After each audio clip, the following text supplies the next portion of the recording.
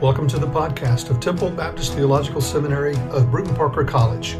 This podcast is focused on encouraging and equipping pastors by way of ministry discussions, personal interviews, and theological explorations where we desire to merge ministry and theology.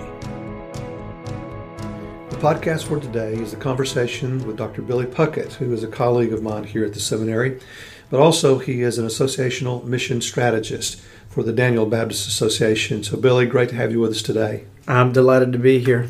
Amen. Tell us a little bit quickly about your background and how you actually got to be at this place at this time.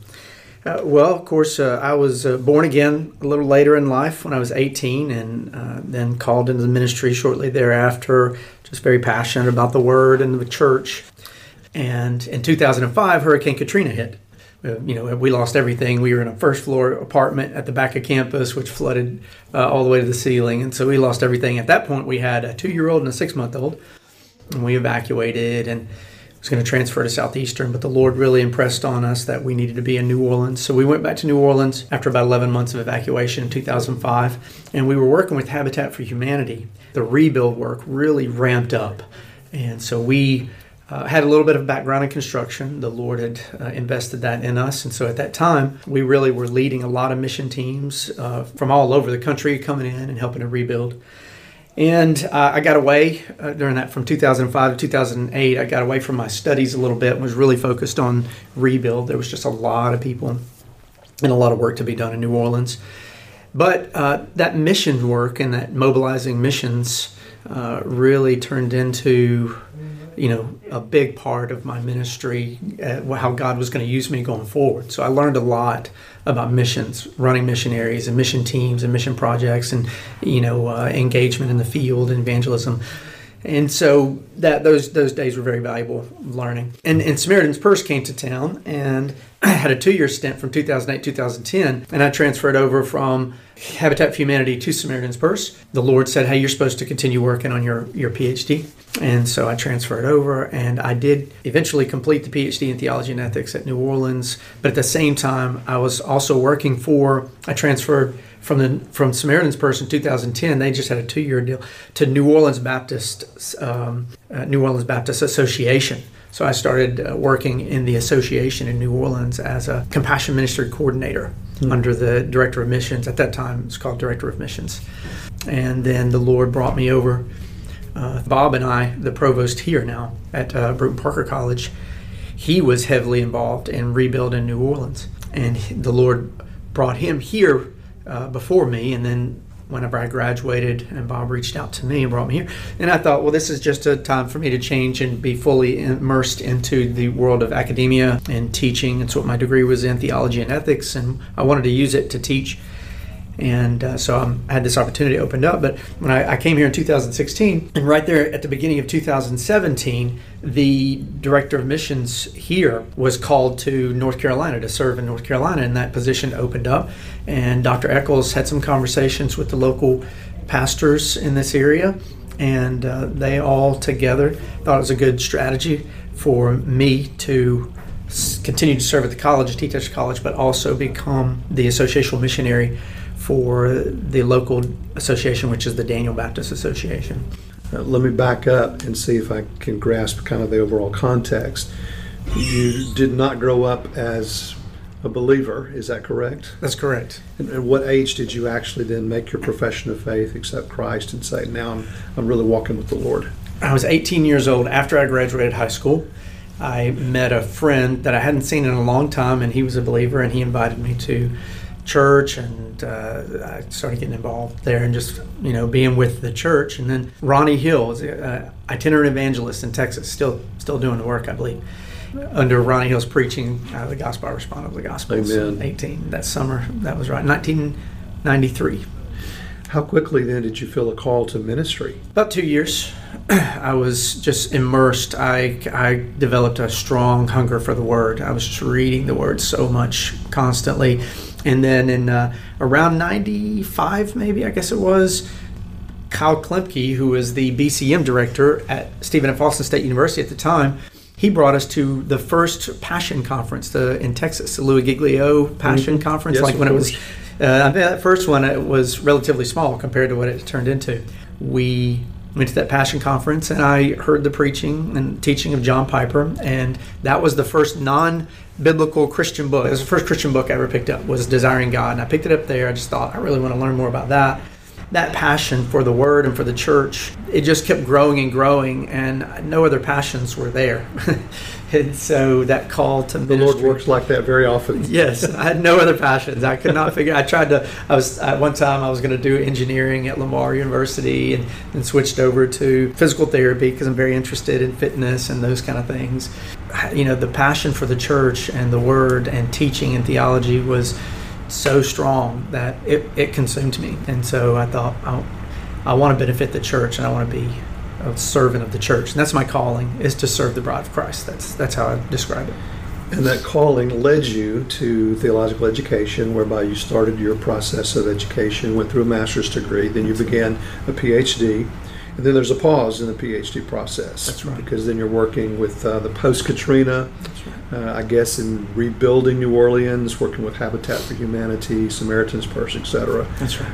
Then the Lord says, now it's time to get back into the academic world. It's time to finish up that degree because I have a longer-term trajectory for you. Yes. That's exciting. Yes, and I've always struggled with it a little because I'm bivocational, and I've always been bivocational in a sense. I have these two tracks of ministry. The academic world. I mean, I've sat at a carrel and working on that dissertation for hours and hours. I very well remember those days. That's right, night after night, and that's the ivory tower. The academic, knows in a book, but he's also throughout his use of me as serving the church, I've been in the field. I've been primarily in missions, engaging in missions, helping other people engage in missions, and also engaging all sorts of issues, recidivism and different, we do prison ministry, and we do just discipleship type ministries where we help young people with skills. I was building homes in New Orleans, and we would find young people out of the churches who I could disciple and teach them a skill set during the summers, all these kind of things, but also running missionaries and doing evangelism in the streets of New Orleans. So I had these two tracks. I think of it as a train on a railroad track, and you have to have both tracks. For me, I had to have both tracks to become the man that God wanted me to become.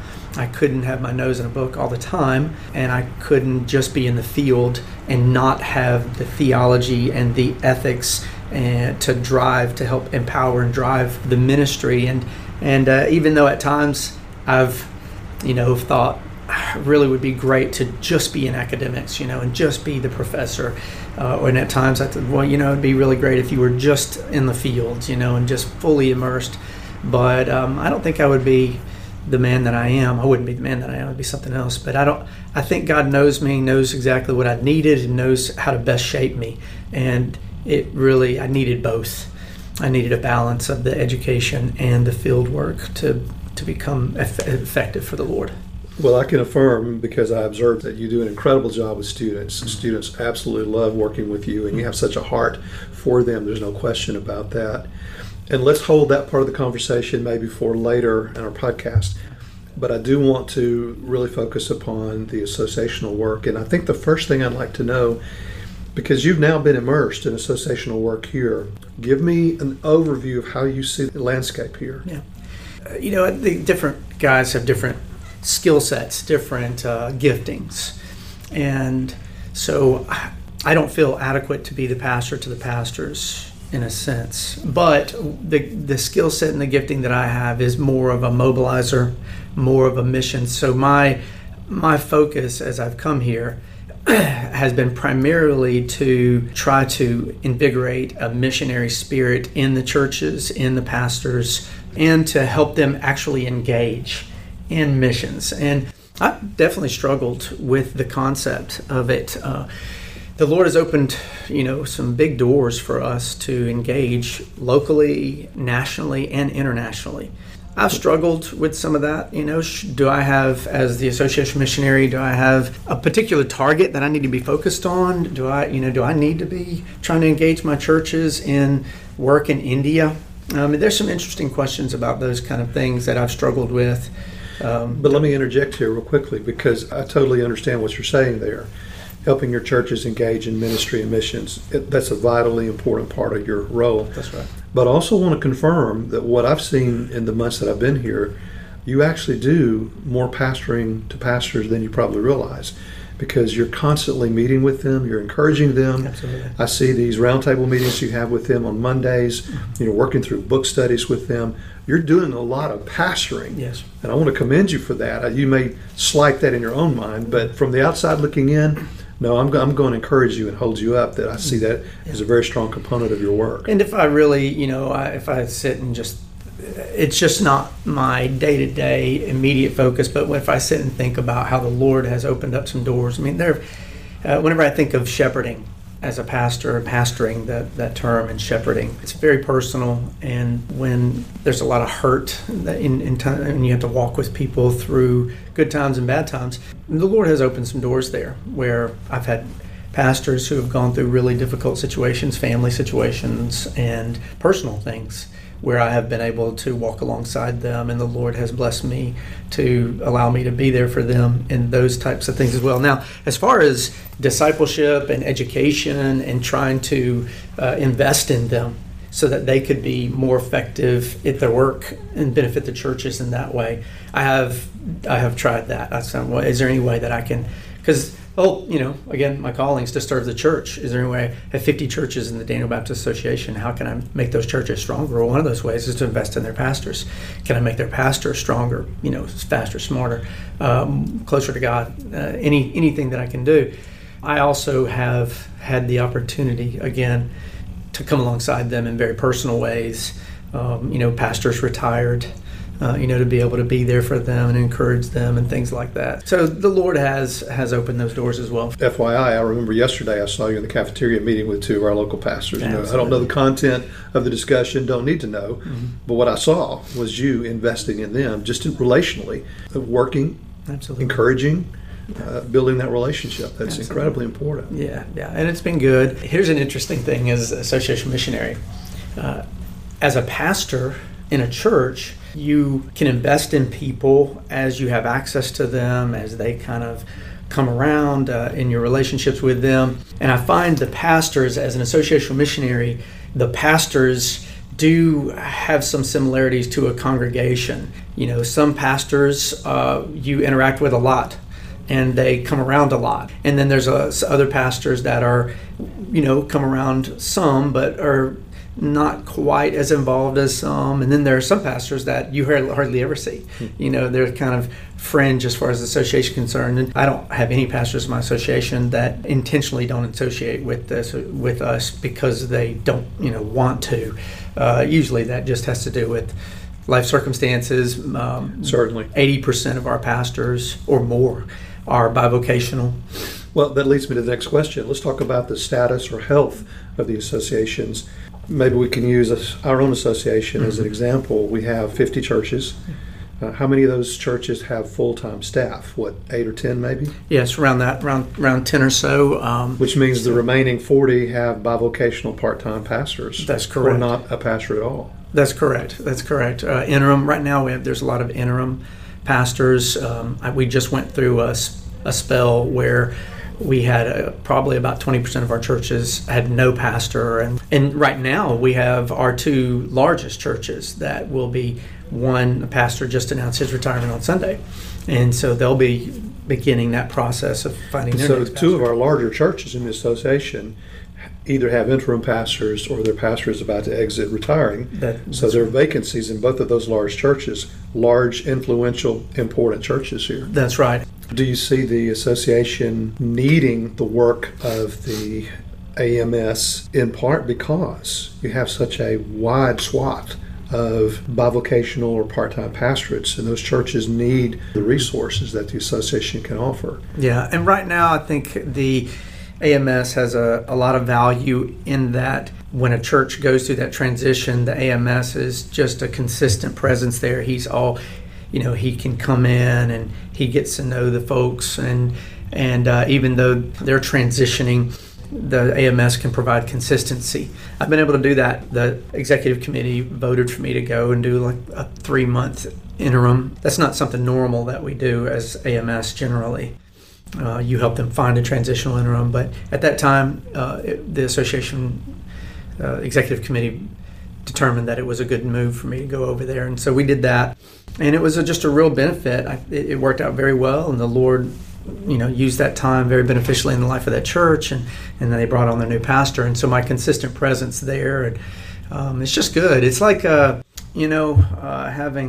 when you're raising your kids and you have like aunts and uncles and other loved ones around, they really impact. When you go to those family reunions, all those years, they have a positive impact. The aunts and the uncles and the grandparents and the different people. I was going to say, don't leave out the grandparents. Don't leave out the grandparents. I'm one of those. Right. And so, the AMS is just another person that is a spiritual person who is influencing, and that they can trust and that can love on those people. It really is a beneficial presence, the AMS, as a kind of extended family almost in the church.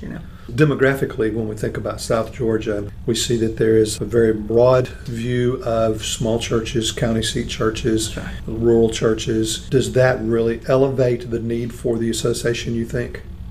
It for sure brings several benefits because, the cooperative program in general enables all churches. I mean, we have some very small churches right now that have, just some charter members of the church that are still there. Churches with, and that's all that's left. That's all that's left. We have not many, but we have some, down to that 5 and 10 members. And those members engage. I mean, if you think about the beauty of the cooperative program, those members are engaged in, an evangelistic crusade in India, in that they are part of that Normantown Baptist. They're giving money for Bibles to be distributed in India. And amen. Yeah, that's a great incredible. thing. It's spectacular. It is. Otherwise they probably wouldn't have a lot of opportunity to engage. Well, they'd be so isolated and kind of secluded. But yeah, now they have an opportunity to have a world footprint because of that. So good. So the cooperative program is certainly beautiful. Right now, one of the a substantial piece of the associational missionary and his work. Whenever you go to the North American Mission Board, whenever you speak to the IMB, whenever you speak to your state convention, the Georgia Baptist Mission Board, they know that the associational missionary has a kind of relationship with those 50 pastors that they won't have. Kevin Ezell is not going to have that kind of relationship with these 50 pastors, but he wants to, and if he could, he would. I mean, it's not his bad. But if they know the value of working with the associational missionary, working through the associational missionary to try and connect with these pastors as best they can, we are definitely a useful pass-through for a relationship from these churches to these large organizations. A lot of bivocational pastors, I'll give them reports. This is what happens at the national convention. Whenever I come back, I give them a report. This is what's going on. I try to update them. A lot of bivocational guys they don't make it to the Georgia Baptist Mission Board convention, or don't make it to the Southern Baptist Convention, but I'll be there on behalf of Daniel Baptist Association and on behalf of Brooke Parker College, and I can bring them that connectivity to the larger apparatus. The Association Missionary is a very important connection point between the smaller churches and the larger cooperative program of the Southern Baptist Convention, for sure. Certainly. Yeah, they have a lot of value in that way. Just as an aside, do you think that the work of the association is different in our context here in South Georgia as compared to some of the metro areas of Georgia, let's just say around Atlanta or Savannah, whatever it might be? Do you see the work being distinctly different because of our context? Well, there's universals that when I was in New Orleans, for example, I was at the association in New Orleans. And it was really important in New Orleans that Southern Baptists in particular work on reaching their community, which then consists of several different demographics, ethnicities. And so, we needed in New Orleans to make sure we were effective in those things. We're not here to reach one demographic in the world. That's not God's call. Every tribe, tongue, and nation, right? Every ethne. Yes. Go and make disciples. So that's similar here. It's similar. There, are the demographic of, for example, our area is about 60 to 70% Anglo, almost 25% or so African American, and then 5 or 10% Hispanic. These, when it comes to the 4 counties, it breaks down. And so, whenever, as Southern Baptists, we need to make sure that we're reaching every ethnicity. We have some Hispanic church plants. We recently, the Daniel Association, it took us a while, but we built some relationships with some African-American churches, and one of those churches has joined the Daniel Baptist Association, has become a Southern Baptist church, which is... Exactly, yeah. So in some sense, the work is similar, but then it is different in that, relationally, things are different in rural areas than urban areas. And, there are universals about it. Sharing the gospel with people is just universal. Sure. Thank goodness. Yeah. But the context, you have to contextualize things. But do you see the dispersion of churches, even geographically, to be something of an issue, not an issue, but something of a concern, because we have, I think, a different context here in a general geographic dispersion, because you're working with, 4 counties, you said? That's right. Yeah, so that's pretty wide. It is. It's a pretty substantial area. That's true. But again, you go to New Orleans, so he had the greater New Orleans area and several parishes, and he had some even more so of a spread, and still similar difficulties. Communication, it's just so difficult to communicate well in our day and time to make sure everybody knows about what all's happening.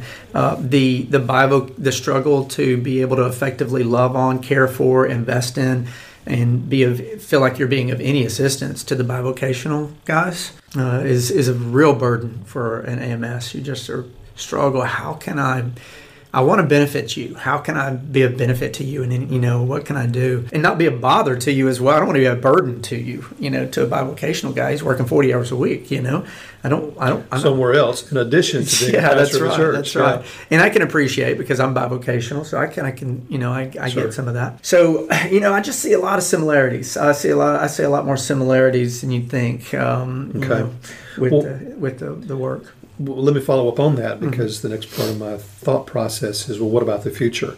What does it look like for AMS work, associations in the future? Yeah.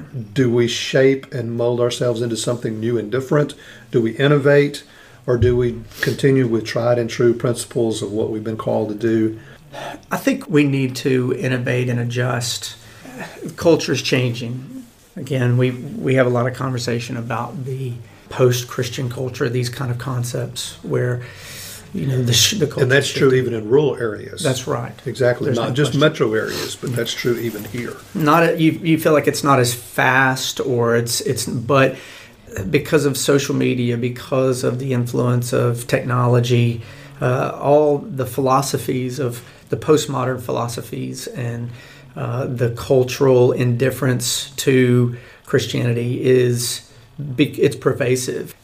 So when before, the seminaries, I think even when I was in seminary, they, were teaching me how to minister to people who wanted to be ministered to. And that's not the case anymore. And it's not the case anymore. The seminaries have to teach us to be more missional, more apologetic, to go out to people instead of just how to shepherd people who are coming to you, because people aren't coming to you as much anymore. And that's a part of what we want to do at Temple Baptist Theological Seminary. We want to really merge that theological and the practical and help people be prepared to do that very thing. Yeah, as we go into the post-Christian culture, you're going to have to figure out not just because it used to just be you just needed to learn how to handle the Scripture and learn theology, because the people were going to come to you and you needed to be able to teach them. That's just not the case. And it's not the case anymore. You have to convince them to want to feed on the Word and then give them the Word, which is it's a new day for sure. So what are some of those innovative strategies that can be deployed for the association? One of the things we've tried to shift to, and I think educationally as well, you've seen some of this over the past couple of years, is this idea of a worldview, biblical worldview, this concept of trying to help the church members and the churches have a larger grasp on the gospel and its impact on the wholeness of life and all of life. And it seems like what we want to do is show folks that they are part of a larger missional apparatus. God has a larger overarching plan here, and that they can engage in it. And it's the same, figuring out how to equip. But I do find this in this area in particular, and this may be widespread, but in our area, most of our church leaders, deacons, leader deacons, people, elders in the church, many of them have never been on a mission trip at all. They've never been on the mission field. Now, they do local work, and there's this kind of division. When you talk to folks, sometimes you can run into this. Well, we don't want to do international work. We want to focus local. We want to do more local work, which is a false dichotomy in Christianity. I mean, there's no this or that. It's our neighborhoods and the nations. It's and everything in between. Yeah, there's no line of demarcation between those two. It's a continuum. It's a continuum. We don't just you can't just be we just focus on our neighborhoods. These kind of ideas, and so I find that most folks have not engaged in missions and don't consider themselves in that kind of idea, like a missionary is a particular kind of a person somewhere else. So anyway, trying to draw people out, trying to teach them something about a larger apparatus. How do you fit into this larger plan of the Lord, moving? I was talking with a group the other day, and we were kind of thinking through what does it look like for our college and seminary now to have kind of a footprint here in South Georgia. And a part of what we hope happens is that we become a resource. We become a vital part of a network of bringing people together, coalescing ministries, helping people get connected cross ministries for the purpose of really advancing the kingdom. And that could be an innovative strategy going forward for associations, is to develop healthier, stronger networks, not just within their own association, but outside of that. Yeah.